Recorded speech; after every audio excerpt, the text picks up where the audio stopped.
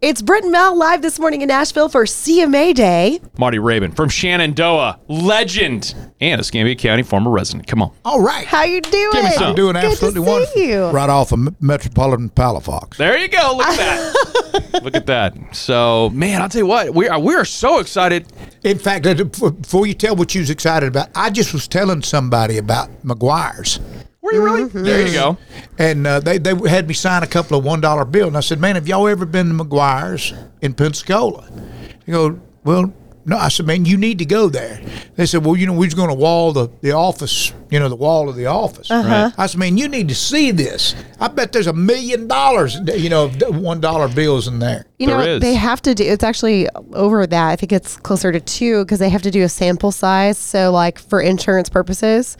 So they have to do like a certain amount of square footage every year. Mm-hmm. And That's true. yeah. So wow. And it's crazy. Okay, well, hey, that's pretty good. I love the shepherd's pie, by the way. I think the shepherd's pie is absolutely killer. And you can kiss the moose on the way out, which is great. Yeah, I've been told to do that. All right, so There's some exciting things happening. Yeah, we're pretty excited about some things.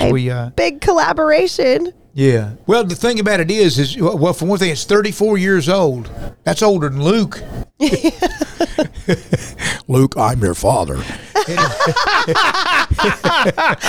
But anyway, so, we started getting, and we got a lot of friends over at his camp. Then we started getting fans that was sending, videos of, Luke's doing 24 Roses live in the show. And man, wow. So, but before then, we got to thinking, man, somebody's gonna cover this. So we got to think, before that happens, we probably need to cut it again. So we got to think, well, now look, if Luke likes it enough that he wants to do it live in the show, he's a perfect candidate. Now whether he'll do it or not, it's one thing. It was a 4-year process. It worked out, and it worked out good. And man, we just tickled to death. Hey, that's not a bad horse to hook up to right now. CMA Entertainer of the Year. Let's play it right now. Let's hear it, Let's go right now. Here we go. This is 24 Roses with Shenandoah and Luke Combs.